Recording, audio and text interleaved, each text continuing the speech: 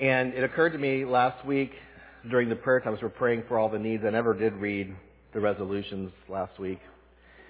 I'm sure several of you noticed that. I did have a couple of people tell me, but I just totally forgot. So let me go ahead and give you resolution number 3 and resolution number 24. They're kind of linked together in this idea of repentance. And I went ahead and just, as I had a couple of people encourage me to do, try to rewrite these in maybe something that's a little bit more modern, flowing.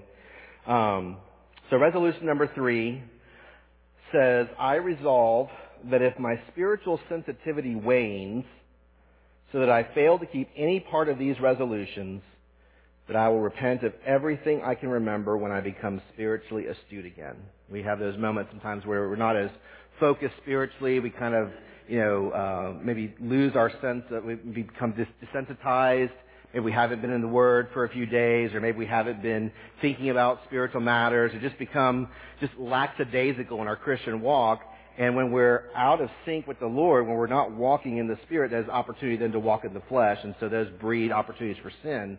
And so sometimes when we're spiritually lazy or spiritually apathetic or just spiritually lackadaisical, what Edwards was saying here is that when I sort of come to my senses, if you will, when I kind of become spiritually aware again, become spiritually sensitive, then I'm going to examine my life, and where I have sinned against the Lord, I want to repent of those things. I don't want to let those things just be acceptable in my life. I don't want sin to have any place in my life. So whenever I kind of go into these periods or moments where my spiritual sensitivity wanes, then when I sort of come out of that, when the Lord redirects my heart back to Him, then I'm going to repent of those things that I've done that have displeased Him. And then resolution 24 says that I resolve that whenever I do anything so obviously sinful, that I will trace it back to its original motivation and then strive earnestly never to do it again and to fight and pray with all my might against that sinful motivation. So the idea there is that when we sin, there is a cause for that sin, right? Whether it's temptation, whether it's sinful desire, whether it's, besetting sin. There's some motivation that leads us to sin. All of our spiritual life, whether good or bad, originates from the heart, right? Our heart is where what we do outwardly actually begins inwardly. Jesus talks about that the sins that we can see outwardly begin with the heart, right? And so what Edward is saying here is that when I sin, I want to figure out what the motivation was for that. And then, to use a Puritan word, big word, mortify that sin. Put that sin to death. Never do it again. And then also fight and pray with all my might against that motivation. So he's speaking here both the outward action. I don't want to do that sin again. But then also I want to mortify that desire. I want to kill that desire. I want to make sure that I cut off that motivation so that I don't go down that road again where I commit that sin. And so what these two resolutions bring to the forefront here is the idea or the importance of repentance in the Christian life. And what we talked about last week was more the role of repentance in conversion, right? That's the first step. We cross over from being not a Christian to being a Christian. How does that happen? Well, we repent of our sins. Our non-Christian life is characterized by sin, sinful thoughts, sinful desires, sinful actions. The heart is desperately wicked above all, right? Desperately corrupt. Who can cure it? We just talked about the flood and how the thoughts and the imaginations of those who lived in the flood generation were just totally wicked, right? The same is true for everyone. There's the doctrine of total depravity. We believe that all people that are born with sin. We're totally depraved. That if God were to take off His common grace, His restraints from our lives, we would give ourselves completely and totally to sinful things. Okay? And so to cross over from death to life, to go from being not a Christian to being a Christian, requires, first of all, repentance of that sin, abandoning that way of life, no longer living in such a way that we displease God. And then, of course, with that, the opposite side of the same coin, if you will, is faith, right? Trusting in Christ, trusting what He has done, that His work on the cross cleanses us of our sin, and then calls us to live a holy life, sanctifies us. Okay? And so we talked about what that does in conversion, that by repenting of sin, we put away that former way of life, but then also, what has God done for us and made us into being? Well, He's made us to be a new creation in Christ, right? He has sanctified us. He has made us to be holy. He has washed us and cleansed us. He has united us with Him, with Christ. so that we have Christ's heart and we have Christ's life and we have Christ's mind, so that we can live like Christ. We can be obedient to His commands. We can follow after His pattern of life. We've been called to a new way of life. In other words, the way of life we once lived is no longer the proper way. We're called to follow in Christ's way. And then we also have a new destiny. So repentance it does bring a radical change in one's life. But we also know the reality of being a Christian is that even though we ought not to sin again, we still struggle with sin, right? That's almost Romans 7, right? When Paul goes into the things that I want to do, I don't do. The things that I do, I don't want to do, right? That struggle between I know what God calls me to, but then I have these sinful patterns of doing the things I don't want to do. I don't do the things that He desires me to do. We have that struggle with the flesh. So it just very practically speaking, a Christian continues to struggle with sin even after his conversion. And of course, this struggle is a lifelong struggle. There is this tension that theologians refer to as the already but not yet, right? That there are some things that are true that are already. For example, we have already been sanctified. If someone were to come to you and say, "Are you sanctified?" your answer would be yes. Christ has sanctified me by His blood. He has washed me by His blood. He sees me as holy. I'm justified before Him. But at the same time, we are not sanctified in the sense that that's still being worked out, right? So if I ask Adam here, "Adam, are you sanctified?" the answer is really yes and no. Yes, in the sense Christ has sanctified me. That's what the Bible says. It's true. But then also there's a sense in which that is being worked out. Philippians chapter 1 verse 6 says, "And I am sure of this, that He who began a good work in you will bring it to completion at the day of Jesus Christ." So we refer to this as a progressive sanctification, that sanctification is being worked out, right? The already is I have been sanctified. The not yet is I'm not yet, but it's happening. It's working. As the Spirit's working in my life, as I'm walking with Christ, He is sanctifying me and making me holy. Philippians 2 verses 12 through 13 says, "Therefore, my beloved, as much as you have always obeyed, so now, not only as in my presence, but much more in my absence, work out your own salvation with fear and trembling. For it is God who works in you, both to will and to work for His good pleasure." I love that verse because there is that call to work out your salvation. What God has done in you now is to be worked out, is to be developed, it's to be put into practice. And so it implies there that not God's work in us is not yet done. Right? In fact, he goes on in verse 13 to say, God is working in you. So while we're called to work out our salvation, God is working in us to work that salvation out. So there is that sanctifying work that continues to happen.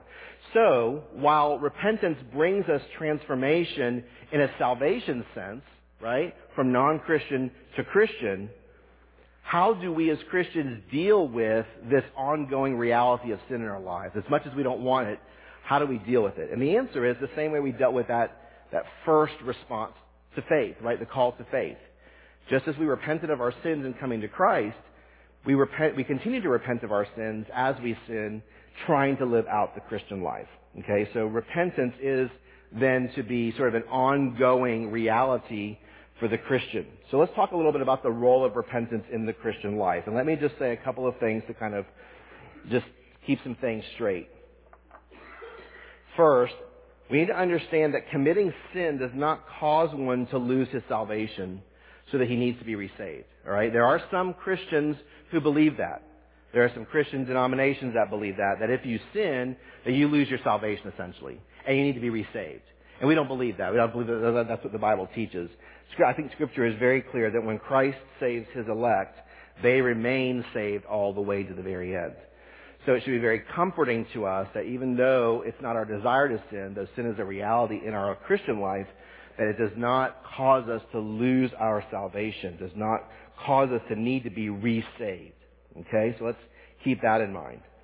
So it should give us, again, a sense of assurance. Sin should not make us hopeless. We ought not to despair. The second thing I think we need to keep straight is that because sin will be an ongoing reality in the believer's life, it doesn't mean we are to be cavalier about sin. Okay? So in other words, we shouldn't just throw up our hands and say, well, that's just the way it's going to be. I'm not going to be perfect until I go to heaven.